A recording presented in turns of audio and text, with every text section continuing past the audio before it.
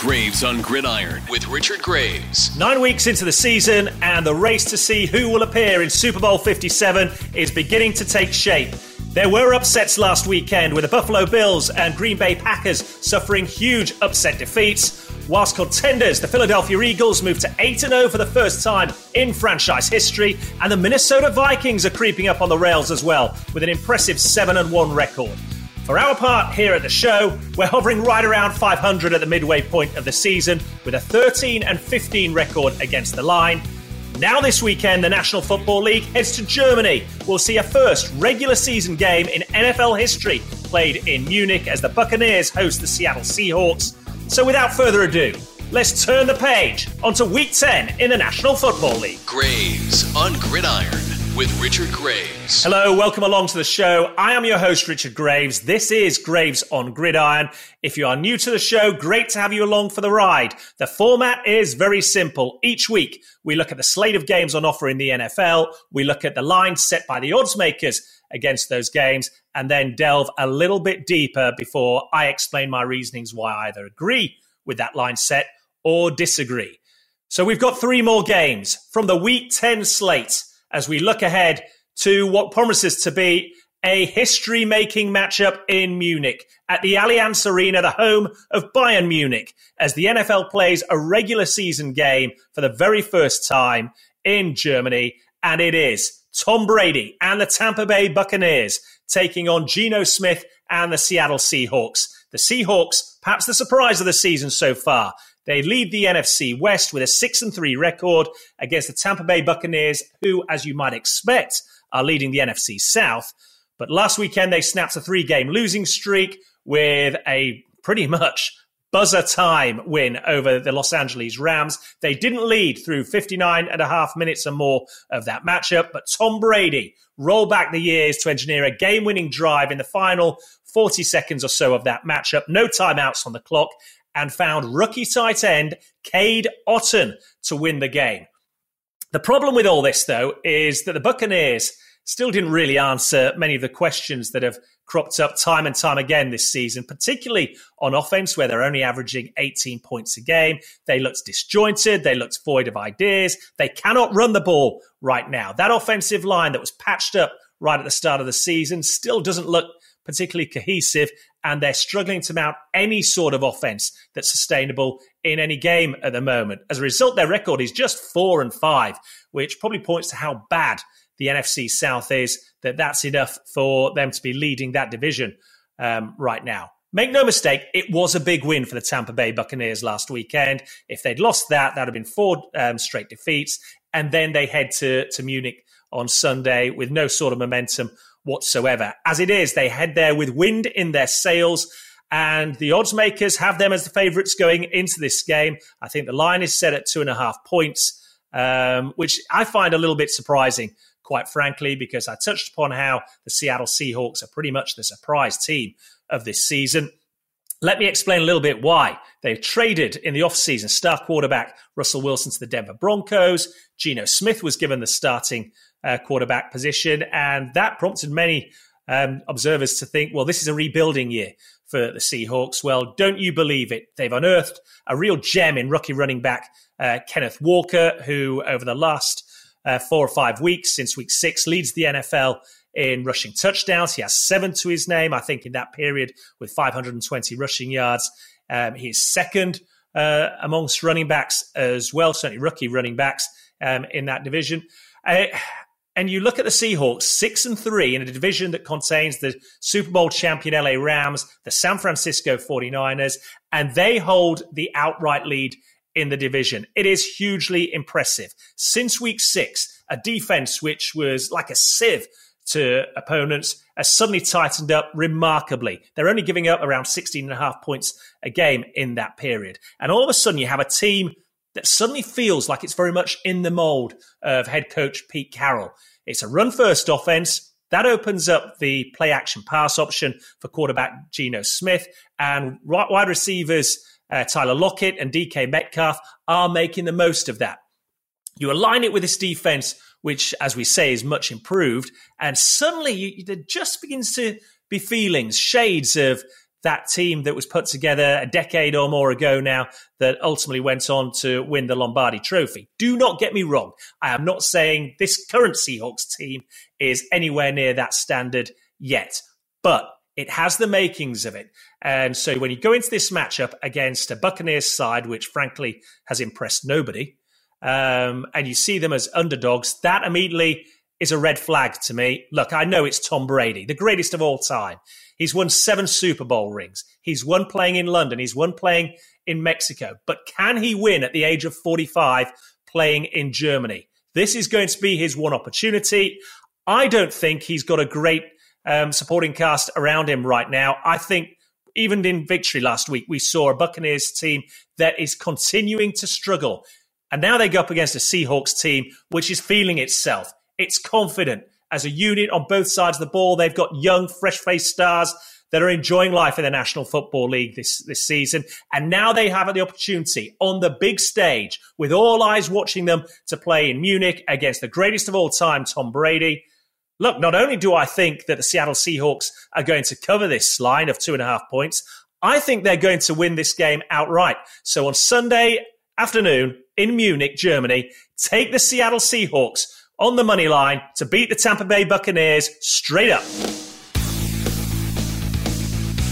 Okay, game 2 takes us to the storied Lambeau Field, the home of the Green Bay Packers. And right at the start of this season, you'd have looked at this Week 10 matchup, Cowboys-Packers, Lambeau Field. You'd have put a big red circle around it because this is one of those highlight games that you want to see. Well, the NFL throws up its fair share of surprises, and this is no different, because the big question hanging over this game is just exactly what has happened to Aaron Rodgers and what has happened to the Green Bay Packers. They have lost 5 straight games now this season, and it doesn't get much worse than what happened last weekend, going up against the lowly Detroit Lions, who are still struggling to find wins of any sort themselves. They have the worst ranked scoring defense in the NFL. And the Green Bay Packers could only muster 9 points total. Unsurprisingly, that wasn't enough to win the game. They lost to the Detroit Lions. And now this is a head-scratcher. What was a concern is now a full-blown calamity up there in Green Bay. And you look at what the Packers have been doing on offense of late over the last 4 games. Listen to these totals that they've put on the board. 10 points, 21 points, 10 points, and then last weekend, 9 points.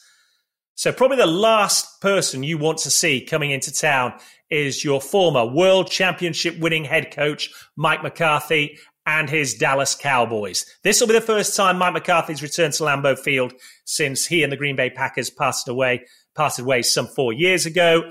And he's leading a Dallas Cowboys team that have a record of 6-2 on the season.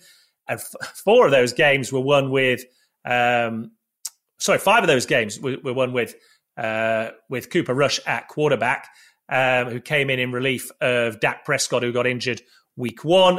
And now this team is rolling. It's coming off a bye week. It's coming off its best offensive performance of the season. Remember, 2 weeks ago, they put 49 on the board in a big win over the Chicago Bears. And that's been the question over this team through the first half of this season. What is the offense really like? What is its identity? Because this is a team that through the first half of the season has been carried by its defense. The Dallas Cowboys hold the 3rd ranked scoring defense in the NFL this season. They're giving up a click over 16 points a game. You look at their turnover differential as well. That stands at +6 as opposed to the Green Bay Packers -7.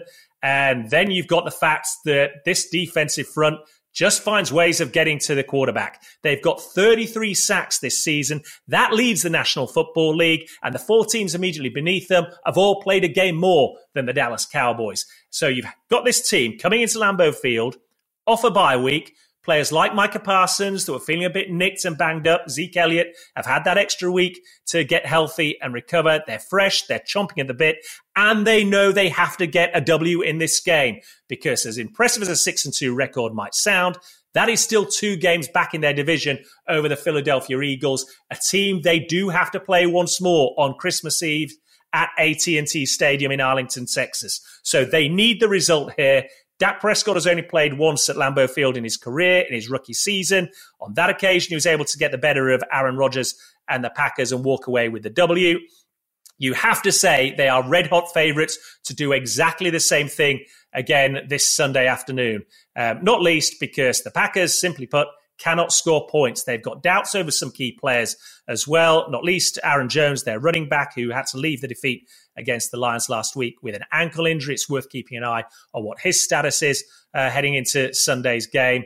But the Packers can't score points at the moment. I've just gone through their last 4 games. 10 points, 21, 10 points, and 9. The line for them is set at 20.5 points for this game. Score 21 points against this Dallas Cowboys defense would be some achievement given that form coming into it. I don't think they do it, so take the under. Take Green Bay Packers to score fewer than 21 points in this game. Graves on Gridiron. And we round off Week 10 with an all-NFC East affair on Monday Night Football. The Washington Commanders, with a 4-5 record, heading to the city of brotherly love to take on the team with the last remaining undefeated record at 8-0. That is the Philadelphia Eagles. And you better believe the 72 Dolphins players are looking at this and hoping the Commanders can cause the upset. It will come as no surprise that the Philadelphia Eagles are heavy 5-1 on favourites to win this game. Remember, they've already met once this season, way back in Week 3, and that game, it wasn't even close. The Eagles were 24-0 up at the half, and they basically shut up shop and ran out 24 points to 8 winners in that game. You look at what the Eagles have done this season on both sides of the ball as well. Hugely impressive. You know, they run the ball well. They've got a quarterback in Jalen Hurts who's able to make plays with his legs. Then he's got the receiving threats as well, dangerous, deep receiving threats in the likes of second-year wide receiver Devonta Smith, the off-season trade acquisition A.J. Brown, who's been terrorizing opponents through the first half of this season. And then there's Dallas Goedert at tight end as well. There are options aplenty on the offensive front for the Philadelphia Eagles, and that is being aligned very nicely with a defensive front that plays well against the run and defensive backs that have a nose for the ball right now. All that said, though, I am going to emphasize this is a divisional battle. As one-sided as that Week 3 encounter was, the Commanders are a different team as well now. They've started running the ball pretty well. Taylor Heineke is playing at quarterback in place of the injured Carson Wentz. And say what you like about Heineke, he's a player who somehow finds way to make plays. He keeps his team in games. You don't see many blowouts for the Commanders when Heineke's starting under center. And you look at their last 5 games as well. They have a 3-2 record over the last 5 games. Not one of those games has been decided by more than 5 points. That gives you an idea as to the competitive nature of this Washington Commanders team. And as much as the Eagles will feel confident on the back of the way they've started this season and that Week 3 win over the Commanders, that's going to still ring true for the Commanders as well. They'll be out to make a point on primetime TV, Monday Night Football, against their division rivals.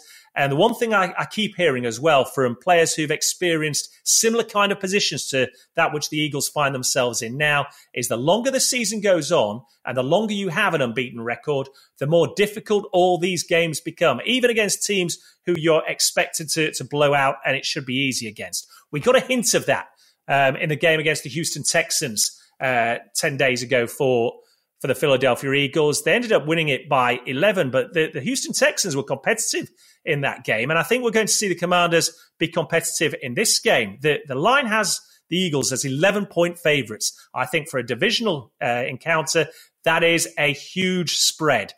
I don't think the Commanders can be as bad against the Eagles as they were in Week 3. I think the weight of expectation and the pressure is gradually beginning to crank up on the Philadelphia Eagles. Make no mistake, I think their unbeaten record remains intact at the end of Week 10. I think they win this game, but I think the Commanders cover the line. So take the Washington Commanders at +11 in this game. Okay, so those are the 3 games we've taken from the Week 10 schedule. Just to recap, first of all, in Munich, Germany on Sunday afternoon, take the Seattle Seahawks to upset the form book. Well, it's not upsetting the form book, is it? On form, they're the better team. For some reason, they're the underdogs coming into this game. Take the Seattle Seahawks to beat the Tampa Bay Buccaneers outright. Then on Sunday evening, up at Lambeau Field, it's the Dallas Cowboys taking on the Green Bay Packers. The Packers have struggled mightily all season long. They can't get anything going on offense. The line for them is set at 20.5 points for this game.